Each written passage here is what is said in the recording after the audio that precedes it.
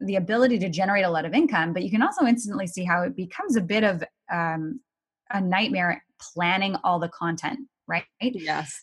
So this is why you can't just make money on Instagram, or everybody's going to look at your feed and think, well, what am I reading? A magazine? No, it should really read like real life. So sell a blog post, sell an Instagram series, have some, develop another skill. So diversify, open up a shop online, start selling some of the cakes that you bake, or sell an online course on how to ice a cake. I would totally buy that.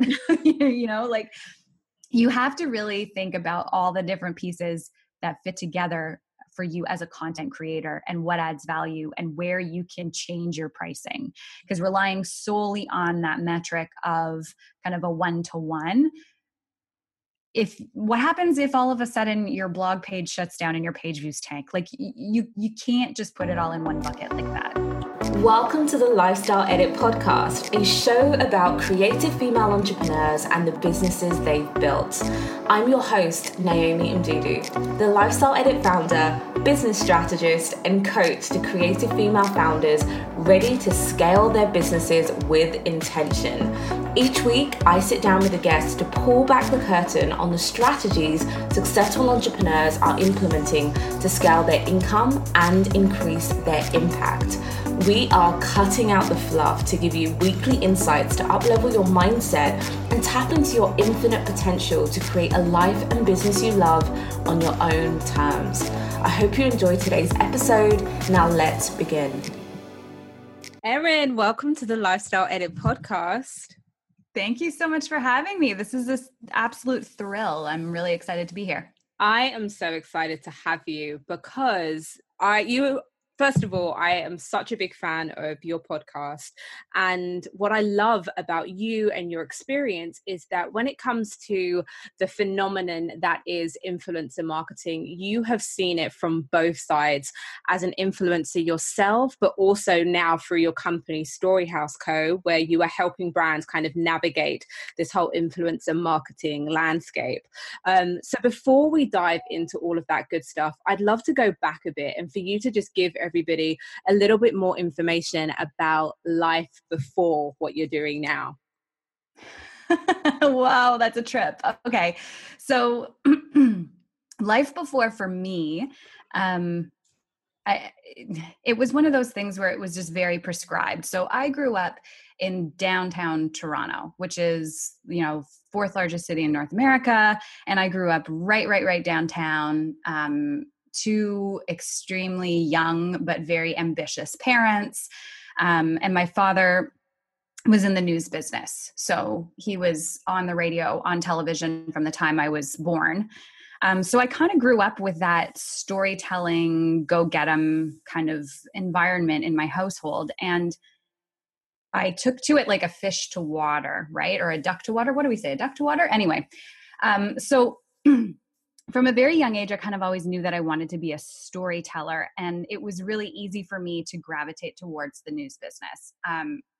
And so, fast forward, I went to University of Toronto and I studied politics because I knew that if you wanted to be a successful journalist, that doing politics was kind of the best way in.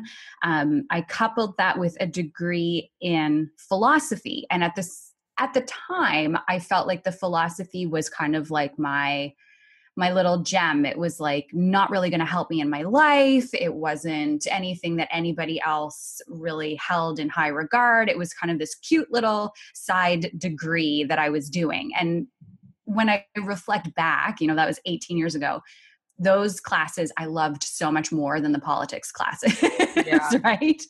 And the history and stuff. I mean, the politics was great and it really gave me a solid foundation for going ahead and being a journalist, because I ended up going to grad school and getting my MA in journalism. And I've worked in now newsrooms across Canada. And at one point ended up being Canada's youngest female talk show host ever, wow. Which was a wild trip. Yep. I don't know who made that decision, but they did. So but then, one day I kind of just kept going forward with my career in the newsroom and I was so unhappy, Naomi. Like I was really, really good at what I did and people looked up to me, and all of the interns wanted to spend time with me and understand how I did what I did. And it was just, I got bored.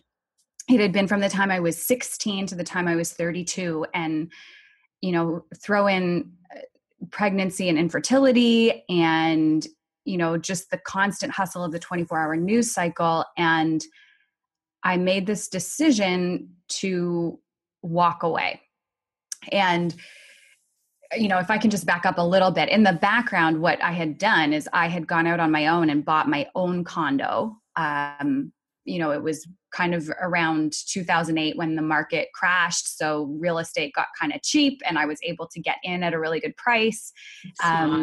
Yeah. And I was single, working. So I had it on my own. And then I met my husband like 6 months later and he moved in with me and yada, yada, yada. But I started this blog because I live, 3 provinces away from my family, and I had bought this little condo and I wanted to show my family all the fun, quirky ways that I was updating my house. So Facebook was still in its infancy. It wasn't easy to share pictures over email. So I just started a blog, and that was really the genesis of my blogging career. I kept it going as I was going through the tumult of the news business. So it almost became like my safe haven. So I would go to work and I would report on the most ghastly things, political upheaval, murder, assaults. I did the police beat and the city hall beat and all of that stuff. I've done it. And I'd come home just absolutely drained emotionally.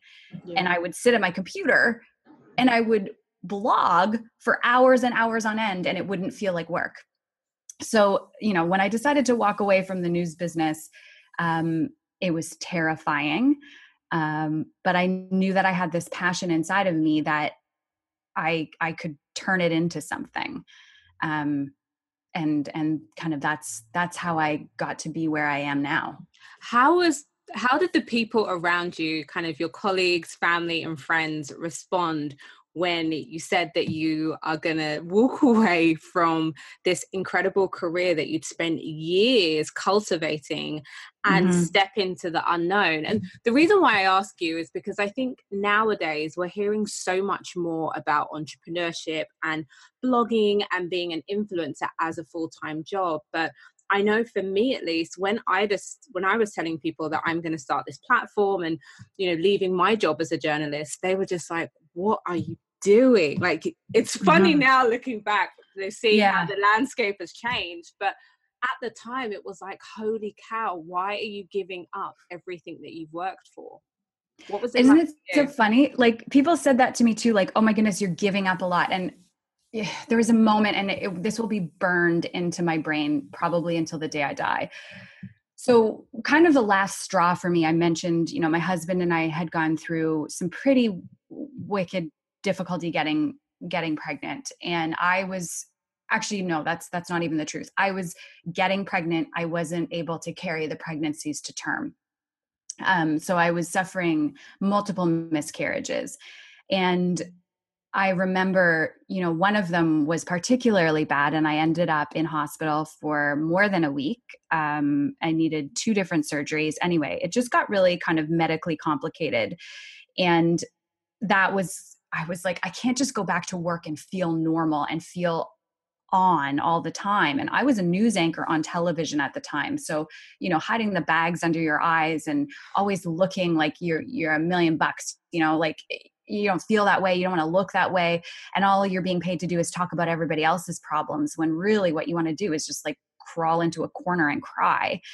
Yeah. And I'll never forget kind of the moment that I realized what a commodity I was in the newsroom, when my boss at the time just said, well, you're back to work now. Stop wearing blue, straighten your hair, put on some lipstick, get out there and do your job. Oh, and I was don't. So I think about it, and it's like, what was I giving up? What was I giving up working for the man? That's more like it, right? Yes. And when I finally decided to sign my resignation and I passed it across the table to my then news director. And I mean, I was emotional. I was shaking. I was already crying. It felt like probably the most terrifying experience I'd ever had. And I remember he looked me straight in the eye and he said, "Best of luck. You had a very bright future."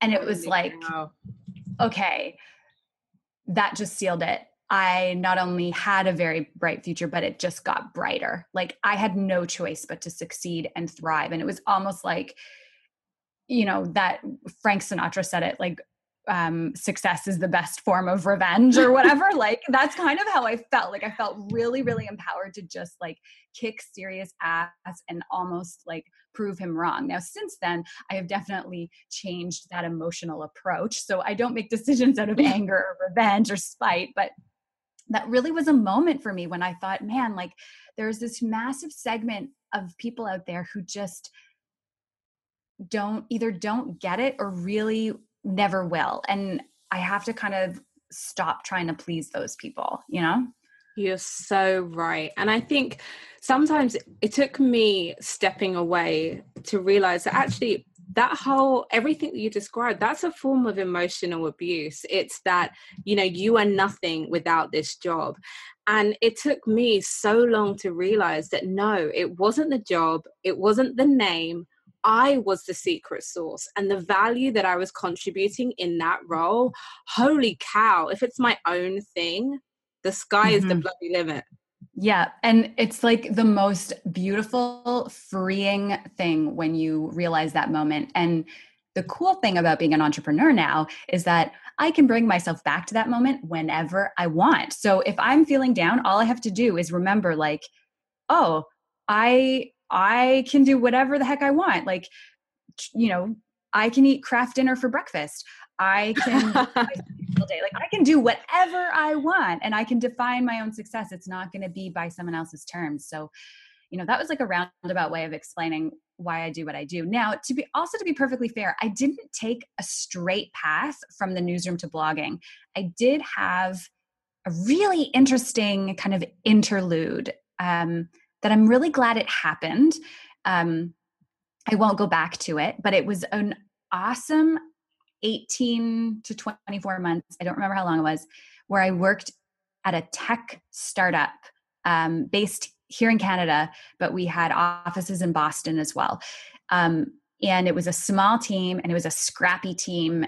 And I was working as their business development manager and also strategic partnerships. So it was just this really cool kind of like intersection between my storytelling news business and my strategic understanding of the digital landscape. The beautiful part is then I did get pregnant. I carried my pregnancy to term. I continued to work for that company through my pregnancy from home, knowing that once my maternity leave was over, I was ready to kind of spread my wings and do my own thing. So, I did have a bit of a soft landing. It wasn't like a hard stop. But that was always the goal, was to just continue to tap into my innate passion and pursue it full time. Isn't it funny when you look back that you realize that those little moments were it was part of that journey? It's the same thing with me. I started off doing strategy and done for you consulting. And at the time, was it particularly what I wanted to be doing? No. But it gave me the cash flow in order to really fund and not have to dilute the content that I was putting out. And I learned so much managing big budgets, small budgets, clients in Europe, clients in the States. So that was now such a big part of the growth of my business. But you never really realize it at the time. Yeah, I know. At the time I was kind of like, what am I doing here? Like, this is not my world. I was, I went from being one of the youngest in a newsroom to being one of the oldest on a startup team. And I was like, wow, like these people understand Snapchat and I don't understand Snapchat. but it was a really great time. I mean, I got to learn a lot about venture capital. I got to learn a lot about pitching for investment at that really high level. I worked with a lot of agencies and I got to understand what makes them tick and understand sales cycles and those kinds of things. Completely different industry, but nevertheless, like such a valuable way to have spent that 18 months. And as you said, it allowed me to sock some money away, not only for maternity leave, but also as a little nest egg to start my own business. So it was, that was really time well spent. So you started the blog as a way to kind of share all of the kind of decorating that you're doing of your first home, but it very quickly transitioned into a business. So how were you able to make that transition? What were some of the steps that you did? So nuts and bolts things that I did is I invested very early on, like within a couple of years, I invested in I guess apps and software technology that I was able to use and understand myself. So something that I see a lot now is people kind of coming out of the woodwork saying like, oh, I'm just going to be an influencer and I'm going to be a blogger and I'm going to pay somebody all of this money, like a developer or a WordPress person or whoever, to like do it all for me. And I'm just going to type my blog posts and take my pictures and that's it. And when something goes wrong, they freak out. So I think it's important to hire professionals to do jobs that you cannot do or don't want to do. But I also think before you do that, you need to have a really good baseline understanding of the technology and the platform that you're going to be using. Because if that's going to be how you're going to make money, you sure as heck need to understand what does what, right? So Amen. My business partner now at Storyhouse Co., Jennifer, I love her to bits. I have so much admiration for her, and us coming together as partners has been one of the biggest blessings in my life. But she laughs at me because I'll buy us a new app or something to help with XYZ task. And I'll say, okay, give me a couple hours. I need to push every button. And then we'll reconvene a couple hours later and I'll have everything kind of figured out at a really basic level. And I pushed every button, Jen. I can tell you what every button does. And I have a note of, what I don't understand. And when I know that, then we consult with, our technical producer or a VA or someone who can help me understand what it is I don't understand. Bloggers need to do more of that. I hear just too many people who say, I want to be a blogger, but I don't like technology. And it's like, for real? Like, that's all you've got. You better understand it. So that's a piece of advice that I don't often give, but I think it's crucial. I think for those people who are posting less frequently and higher production values, those are the people that have a bankroll behind them, who have photographers, who have those back-end developers. And if that's you, go for it. If you are an average small business owner, someone who is just passionate about a particular topic, you do have to post regularly. And it serves multiple purposes. So like, yes, it looks good to your readers. It also looks good to potential sponsors, but let's not forget that it also looks really good to Google. So if you are going to niche down and become an influencer in, I don't know what, like baking cakes, okay, which is a very noisy space right now, baking and cooking and food blogging. But if you really want to be an authority on that, you have 4 people to impress. So your readers, number 1, your sponsors, number 2, and advertisers. That kind of translates into readers. That's sort of the 2 sides of the same coin. You have Google, who wants you to become an authority on the topic by continuously writing related topics and linking them all together, technically. And then you have yourself. And I think if you don't show up, like you said, every week and write something about baking a cake every week, you are going to talk yourself out of doing it. And you're going to talk yourself out of feeling worthy enough to share that. I mean, there were times in my DIY blog where I posted projects that were absolutely vile. Like looking back, I never want anybody to see them because they were epic fails. But for whatever reason, I knew I had to do it, because if I didn't, was I a DIY blogger? If I didn't, was I even a blogger? You have to commit. And I think once a week is not too big of a commitment, I'd say. I agree. I completely agree. So, Yeah. what would you say for someone who's listening who is trying to grow their influencer business, maybe in a corporate job and wants to go full time? Where does their blog or their platforms need to be before they can start monetizing? Is there a sweet spot for your numbers? Like, how do they Mm. know that they're ready to take it to that level? That's so hard. It's like, I get asked that question a lot. And the there really isn't an answer. It's got to be a comfort level. It's got to be a hustle level. I would say you have to have been doing it. Okay, if you have a corporate job, you're probably making decent money, so you're going to have to be ready to take a pay cut, like just off the bat. Also, I would not quit working until and unless you have hit a certain income threshold blogging part-time already, so that you have a sense of what it takes to generate 2-3x that. So when I was still working, I made I had a very meager goal when I was working full time. I wanted my blog to pay our mortgage, our property taxes, and our utilities, like effectively, right? Yeah. Which is not, it's not a huge goal, but that's what I wanted to do. And I knew that if I could achieve that while I was still working, that was awesome. So as soon as I hit that goal, then my next goal was to double that, so that not only was I paying for the house effectively, but I was also bankrolling extra dollars for renovations or bigger projects, or to, purchase a new car or whatever. Like, not a huge financial goal. Then I hit that. And when I hit that, I knew that I had what it took to go full time.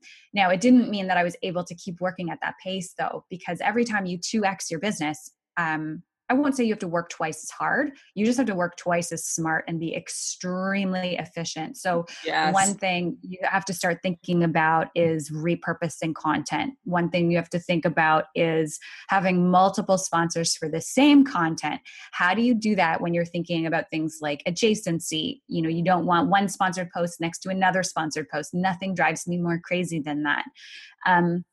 So then, you really have to start thinking strategically like a business. So if I want to 2-3x what I've done, what does that look like? And at the end of the year, how many blog posts have I written? How many sponsors do I need? It really becomes more about the strategy at that point.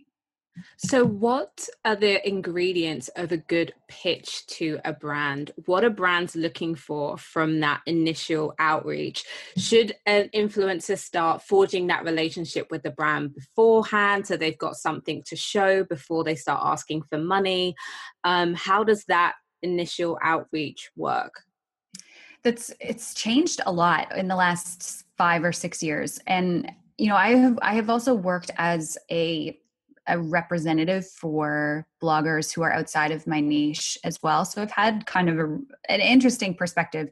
Storyhouse works with some select bloggers, coaching them on their pitches, but I've also been kind of that face of the pitch for other people. So I've seen a lot of things come back at me from agencies and from brands. So first thing first is you do have to have some credence. So if you are working with, example, because I do a lot of home renovations and stuff. So if I'm working with a particular product and I really like it and they're not a sponsor, I will tag them on social media. I will, if somebody asks me a question, so I'm using a particular type of drill bit or something, and then somebody direct messages me and says, "Can you tell me more about that?" I always screen grab that and I put it in a folder on my desktop for those times. Yes, that's a very good trick. So you have this arsenal. Now, you're not necessarily going to show it to the brand, but it gives you kind of juices when you do sit down to craft that pitch. You can think, I know my readers are interested in this very particular thing, and this is why, I am an ideal partner for you, and here's what I can give to you. So I do kind of those things on the regular, whether I'm going to work with a sponsor or not. The other really important thing when you're pitching is just, I'll go back to this, is consistency. So one of my clients was, or she still is, a very successful blogger in Canada in the mom niche, which is a very crowded space, but she's extremely successful. One of the things that we did with her was insist on 20 cold pitches per month. So that does not include repeat clients. That does not include pitches that were sent to her by agencies. That was 20 cold pitches a month. So you have to basically go through your home and find every single brand that you would want to represent, write them down on a spreadsheet, and dig and dig and dig and find those contacts. And you have to be a pitching machine. Yes. I want to just stop you there for a moment. I'm so pleased that you said that, because one of the biggest things that I see with clients who are influencers or just people in the space is that there's a lot of this, but why didn't that brand choose me? Why was I not included in that campaign? And we're running businesses, right? It's not just about waiting for a brand to choose you. You have to be proactive about seeking out these opportunities and showing why you are the right fit. Mm-hmm. And if you have been in talks with a brand and something goes sideways and the contract doesn't come together, just ask the question. It's all information, right? Ask, why didn't this come together? Now, I'll be the first to admit that that's happened to me a few times. And a couple times I felt kind of weird about going back to them and being like, okay, so we just did 3 months of talking about this and all of a sudden, poof, it didn't exist anymore. That was, 5 figures that I now will not be receiving this year for work rendered. What happened? So, and you usually get a really insightful reason. So, it was something about the client not being ready for that type of content. And there's typically a but attached to that.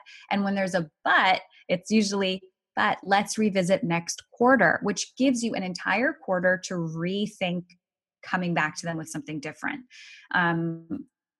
Figure out a different way into that client. So I find that we didn't choose you for this campaign never, ever, ever, ever means that you're never going to be chosen again, or that there isn't going to be another opportunity with that brand in the next couple months. There's usually a really, really good reason why they didn't choose you. Just don't be afraid to ask why. What if I told you that I have a group of like-minded women to connect you with who are at a similar stage of business but with different strengths and challenges? Women who are ambitious and ready to do the hard work like you, who you could crowdsource your ideas with and get constructive feedback in a safe, confidential space. What if I told you that you could tap into this group not only for support and accountability, but for insights into the strategies that are working and in real time? That's what the TLE Accountability Circle is all about. It's a monthly membership community for entrepreneurs who want to learn from like-minded founders and be held accountable for taking steps to realize their goals.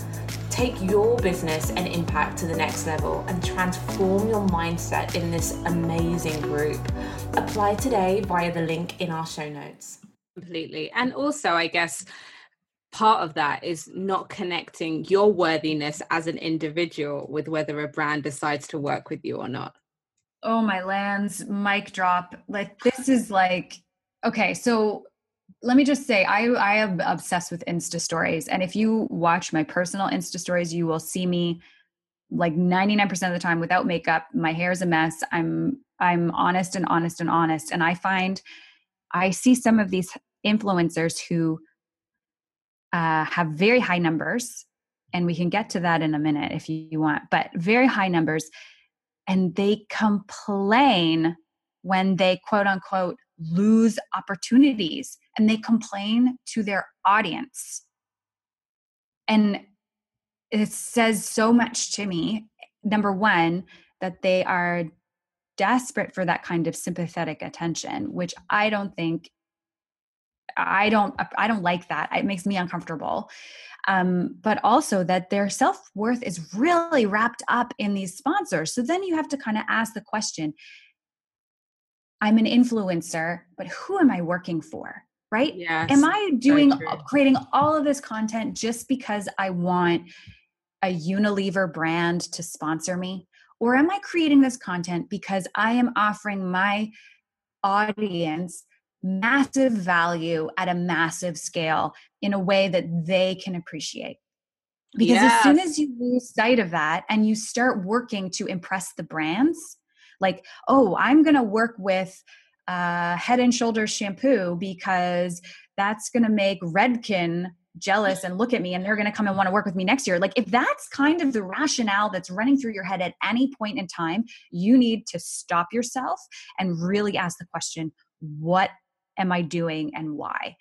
As soon as you return to that, who, you know, serving the people who really propped you up to where you are today, you will be in a way better headspace, like way better. And don't complain about it on Instagram stories. You can be real about it and say you're upset, but don't, you know, oh, I had a missed opportunity today, blah, blah, blah, blah, blah. Like, don't give me that, right? Like, don't give me that. I amen to that. It's so, so true. And I guess one of the things that often comes up when it comes to worthiness is about money and pricing. And, you know, we see it all the time on Insta stories, you know, these quotes like, know your worth and da, da, da, da, da. And it's hard, right? When you're still trying to figure it out, how you fit in the market, and how you should price your services. I know that there isn't a kind of one size fits all formula, but what advice do you have, especially through the work that you do at Storyhouse, and you're seeing, you know, you're working, you know, hand in hand with these brands? How should somebody listening who is in this influencer space navigate pricing? So there are a few rules of thumb. First thing I want to get out of, you know, just out in the open is if you think that you are going to build a sustainable income on one platform, so let's use Instagram because that's the sexy platform right now, I think you have another think coming. That is not, it's just not sound business, right? You want to make sure you're diversifying so that you can have different rates for different services. And that's something that Jennifer and I, you know, we impart on our members in Team Storyhouse all the time. You have to diversify, think both, you know, think laterally and think sustainably and long-term. You can make a killing on Instagram right now, but next year, who knows what's going to happen. So I'll just preface everything with that. But in terms of the rule of thumb for generating sponsorship dollars, we like to say it's kind of, in terms of page views, you want to be charging, let's say you get 100,000 page views a month, you should be charging somewhere in the range of $1,000 in your own currency. So Canadian American, if you're working with a Canadian or American company, blah, blah, blah. So it would transfer currency. So it would be about $1,000 for a blog post. For social media, if you have 40,000 Instagram followers, you're looking at somewhere between, I would say, in the range of $500 to $1,000 for a post series. So 2 static photos, maybe a couple of Instagram story arcs is what you would be getting. There would be other caveats in there. So you can instantly see how there is the ability to generate a lot of income, but you can also instantly see how it becomes a bit of a nightmare planning all the content, right? Yes.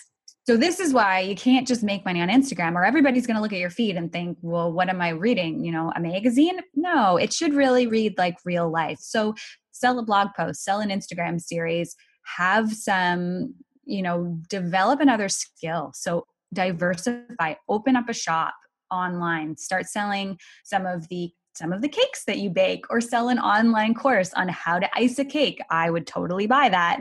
You know, like you have to really think about all the different pieces that fit together for you as a content creator and what adds value and where you can change your pricing. Because relying solely on that metric of kind of a one-to-one, what happens if all of a sudden your blog page shuts down and your page views tank? Like you can't just put it all in one bucket like that.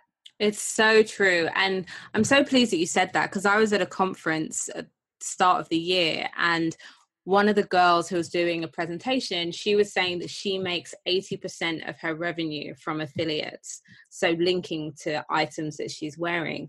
And instantly I like panicked for her, because I was like, 80% of your revenue on one area on affiliates. That seems crazy to me.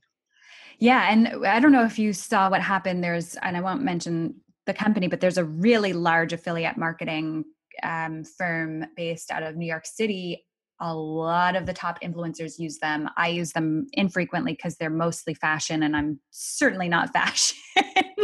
But when Instagram changed their API and shut down a few tiny pieces of code, all of a sudden their entire platform was forced to change, and the conversion rates for people using that affiliate platform plummeted like overnight. People who were making massive, massive money on affiliates all of a sudden had to completely change the way they were telling their readers to interact with their affiliate links. The affiliate links were not tracking properly. We have consistently seen, once every few months, I hear from somebody who has gotten tossed out of the Amazon affiliate program for, whether it was a real error or not a real error, a perceived error. Those things happen. People get kicked off of Facebook. People have their Instagram accounts compromised. People have Pinterest boards just up and disappear.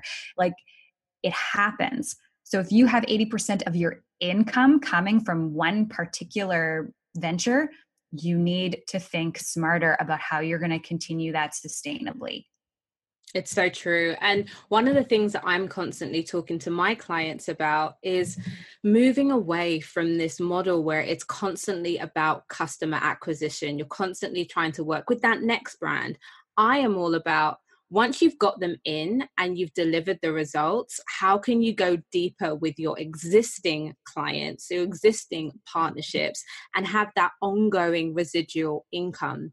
So what advice do you have for influencers? They've now done a great campaign about the next steps, because I get surprised, and I've done this for brands too, where I am helping them negotiate the influencer relationships. And we've had some campaigns that have done really well, and the influencer will never say to me, like, how did it go? What were the numbers? And it's like, you're missing an opportunity to book a long-term campaign. How should they broach that? Huge. So you're right. I don't have any real evidence to back this up, but I would say that a significant portion of influencers never proactively follow up on a campaign, ever. And that is the number one way to get repeat business. So that's a great example. So it's September right now. We're heading into busy holiday season. All of the clients I'm going to be working with for the rest of the year on my side are repeat clients. I have had to I had to send out maybe 4 emails, and I have filled my entire calendar until December. Wow. So there's power in the repeat customer. Now, the key is really knowing which ones were aligned well with you. And then continuing to do things, like I said, take those screen grabs of the direct messages, plop them into a folder so that when you go back to the client, A, you have an idea of where to bring the content and the storyline next. B, you have extra evidence to show them that there is still interest in their brand, right? So follow up, I always pull together a little numbers report. So, this is how many page views it got. This is how many social media reach and likes and this and that. Another metric that I really, really like to talk to brands about is the time spent on site. So if you have a blog, you can find that in Google Analytics. Yeah, brands really like that, because if they're popping over to, say, only enter a giveaway, your time spent on site might be abysmal. But if they're really reading your blog posts, let's say it's a 1,000-word blog post and your average time spent on site is over 3 minutes, that is hugely valuable to the brand. So that's when I really like. Yeah. So are there ever instances where it makes sense to accept a product or an experience in lieu of payment? And in talking about this, I'm thinking a lot about travel influencers, for example. Mm-hmm. I know a friend of mine, she's probably going to be listening right now, who has this problem. She creates the most stunning photography, amazing content, and they'll use that, they'll share it on their social, they'll do all of that, but they're like, well, we gave you the hotel stay, so isn't that enough? Yeah, so the travel thing is a very sticky situation. I think there is always an opportunity to work for product. I choose to call it contra. I don't say you're working for free product because, in my old business, radio business, contra was something that was a taxable benefit, right? So you are still providing service for something of value. Never forget that. And please stop saying #free product. Okay. It's a gifted product. It's a contra product. It is a review product. It is not free. Okay. It's just not free. Stop saying that because you're devaluing yourself and you're also misinterpreting the entire industry when you say it's free. So it's not free. But do I think that you can work for things? So would you work for a contra washer and dryer set? Probably. Those are expensive and you're likely going to buy it anyway. Would you work for a contra, I don't know, like a really big service, like a deck building service? Probably, right? That's going to add value to your home. It's going to add value to your readers. It's going to be a very interesting evergreen post because people are going to be building decks until kingdom come, right? Yeah. What about the hotel thing? Okay, so let's really dig into that. And what I would say is do it. If you want to travel to Fiji and you want an all expenses paid trip to Fiji and you're going anyway for your honeymoon, do it.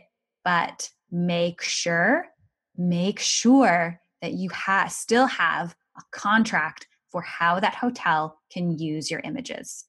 Yes. That would be what I would stress in that particular instance. Because that trip to Fiji is something that's going to sit in your mind for the rest of your life. You're going to be able to close your eyes and revisit those blue waters and the beaches, but it is not going to continue to give value to your business, right? You might get a bunch of page views, right? So if you threw it up on a blog, you might end up getting some nice recurring ad revenue, but nothing super meaningful. So unless it's other hotels asking you to come stay for free, right? So make sure you're protecting the content you create when you're there. So I'll stay at your hotel, and at the end of my stay, I will give you 4 high-res images that are unwatermarked that you can use on your social media with credit back to me, right? And then you give them only those 4. You may have taken 4,000. Don't give them free reign over all of that content. I think that that's a mistake that a lot of influencers make is they just don't think about those long-term ramifications. What happens if all of a sudden that photo ends up on a billboard? Yeah. And you have no ability to go back at them and seek compensation for that. And you should. So just be aware of that. The travel thing is always going to be a toss-up. And I always say, just think about like adjacent brands that you would naturally be enjoying while you're away. It's like exactly what you were saying, like looking around your house, like what are the things that you use regularly? Is it that you have this amazing suitcase that you travel with that you absolutely love? Could you create content for them? So it may not be that you're getting the payment from that actual place that you're traveling to, but how can you actually now create partnerships with adjacent brands to take advantage of that opportunity, right?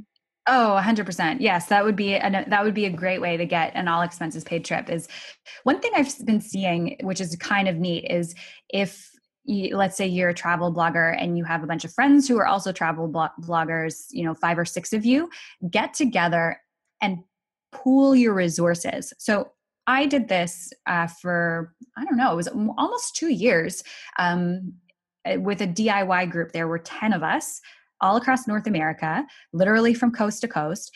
We pooled our numbers.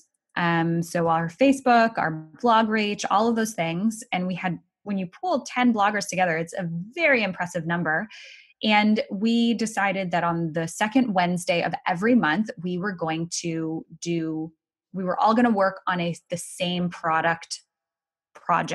So, and then we would approach brands as a collective and say, smart, right? So we were going to places like, DIY again, this is where I'm just going to fall back, but we're going to places like paint companies or power tool companies. And we're saying, okay, so in February, we all want to make a project using a miter saw.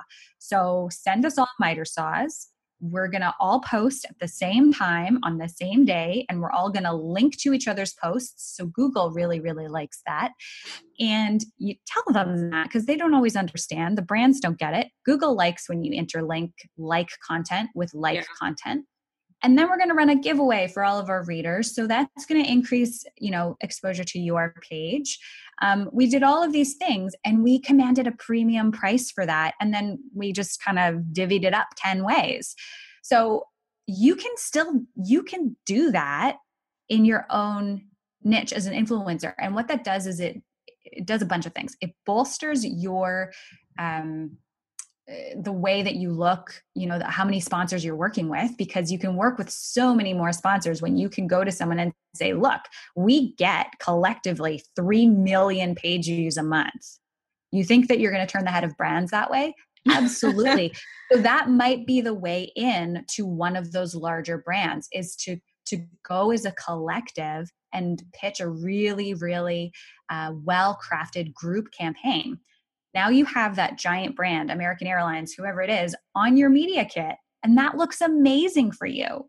Yeah. So when you think strategically that way, what do you have at your disposal that can help you is your community, not only of readers that you're selling effectively those numbers, but also your blogging community is where you should also be looking to for assistance. Oh, Erin, that is so good. That's so good. And I love this conversation that we're having, because I think we hear so much about the creative, the content side, but not so much about the strategy that has to underpin that for all of this to make sense. I could talk about this to you for ages, but I want to just quickly touch on Instagram before we close up, because as you said, that's a sexy platform right now. And, everyone's saying, the algorithm, all of this kind of stuff.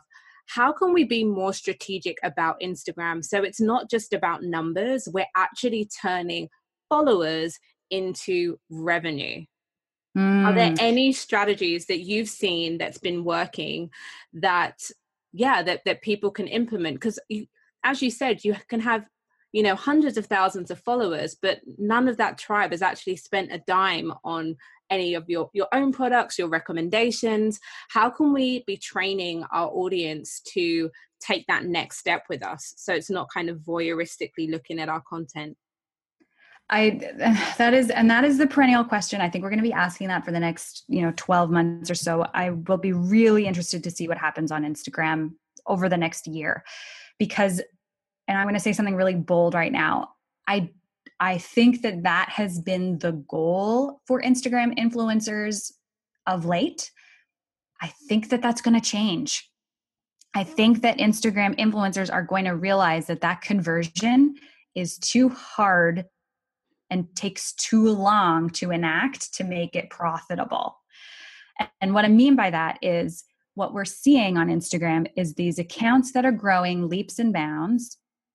And let me back up. The accounts that are growing organically leaps and bounds. So not using loop giveaways, not using giveaways at all. You'll notice I don't even have 5,000 followers on my account. I have never done a giveaway. If I did giveaways once a week, like some of the other people in my niche, I would have 10 times as many followers, right? That's how people have been growing their accounts. I don't subscribe to that. And I really, really scrutinize people who do. It doesn't mean that their followers are all fake. It just means that they've been using different methods for connecting, right? Yeah. So just be aware of that when you're using constant giveaways. Sometimes if it aligns well, like I would give away power tools. That makes sense for me. But, that would be a very few and far between. So the people we're seeing who are being extremely successful at that conversion are people who are being unabashedly real about who they are. And they're being very careful about that. They're not being real seeking sympathy. So they're not being real, the woe is me kind of real, not the look at my beautiful face, but behind it is a very sad person, right? Because you know what I'm talking about, right? Those are the kind of posts that people put up because they know that it's going to get like hundreds and hundreds of likes, and people are going to say, oh girl, you know, you're beautiful inside and out. You know, those comments you're going to get, right? That's not what I'm talking about. I'm talking about the people who are able to capture an authentic moment, accurately describe it in the moment, post it, and don't think about it. Those posts will do incredible for you. Yeah. That's what you have to be doing consistently. So that might mean only posting 3 times a week, gasp, not 3 times a day, right? And that's why it's going to take so long. So I think what we're going to see is a redefinition of an Instagram influencer. It's going to be people who are going back to being real. It's the people who are going back to being honest. Stop it with the all white interiors. Stop it with your kids matching your furniture. Nobody's kids matches their furniture. Okay?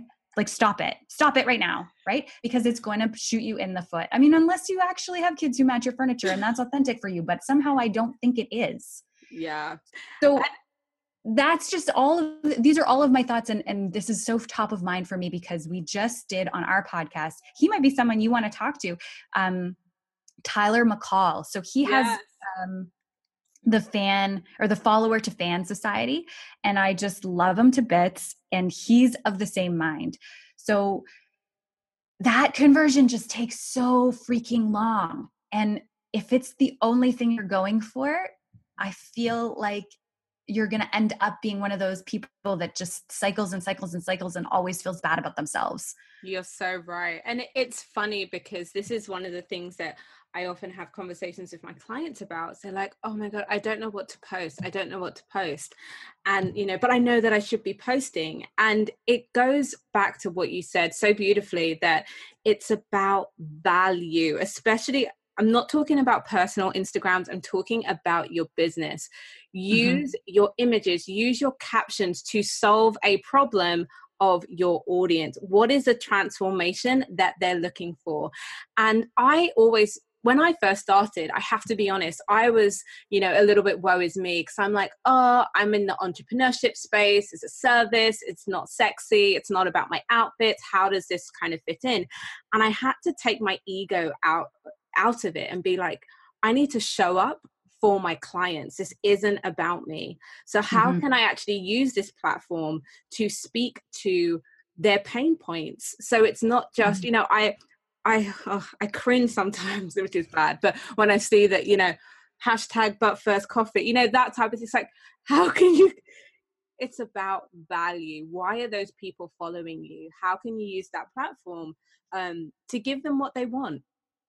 And as a blogger, like the way to think about that though, is let's think about how do you feel when I'm sitting in an office right now where my walls are unpainted, my hair is a mess, my desk is, you know, I've got tons of things on my to-do list today. I'm excited about work. I love my life, but it doesn't look like a picture. And I come to Instagram and I look at these people that I follow and their desks look pristine and there's no fingerprints on their MacBooks and, you know, everything looks great. And it's a pretty picture, but is that really what I'm following you for? So when you are a blogger and you want to give value at that deep level, what you actually want to do with your audience is allow them to see themselves in you. And so if all you're doing is posting children matching the furniture, or you know, that joke about women laughing with salad, like really, or frolicking in a field of flowers, like do it every once in a while, because maybe once every 5 years you frolic in the flowers. But what your audience wants is to see themselves reflected in you. And when you show those small imperfections, when you show those moments of absolute reality, they will respond. And that is how you convert. It just takes a long time. And you're no longer a commodity. They're coming to you for a reason, that you've established that know, like, and trust. Love that. You have something really exciting coming up in November. Can you share a little bit more about the information? Yes, so exciting. So Storyhouse Co. is presenting the first ever 626 Summit. It is the 6 essential building blocks to a 6-figure blog business. And if you've listened this long in the podcast today, then you'll know that we're not necessarily going to be talking about SEO and Pinterest and, you know, all of these things at a very high level. We will, but what we're going to be digging into is, you know, more of this mindset shift that you need to have before you take that step to being real about who you're going to be as an influencer, how you're going to show up as a blogger. It's something that we've been working on, Jennifer and I, since, March of this year. It's very outside of the box thinking. We're really excited to bring it entirely virtual and online, so folks from around the globe can tune in. Replays are available, and tickets are on sale now. So the event is November 7th, 2018, and you can get more information by just heading to our website, which is storyhouseco.com. Amazing. Oh, thank you so much, Erin. This has been great. Thank you, Naomi. It's been a pleasure. I'm so happy to have been here. So that's it for this week's episode of the Lifestyle Edit podcast. You can download more episodes of this podcast and subscribe in Apple Podcasts or iTunes. If you enjoyed what you heard, we would love a review or recommendation. It's the number one way for us to share these stories and insights with as many creative female entrepreneurs as possible. And don't forget, all the information on how to join the TLE community is in the show notes, or simply head to thelifestyleedit.com to sign up.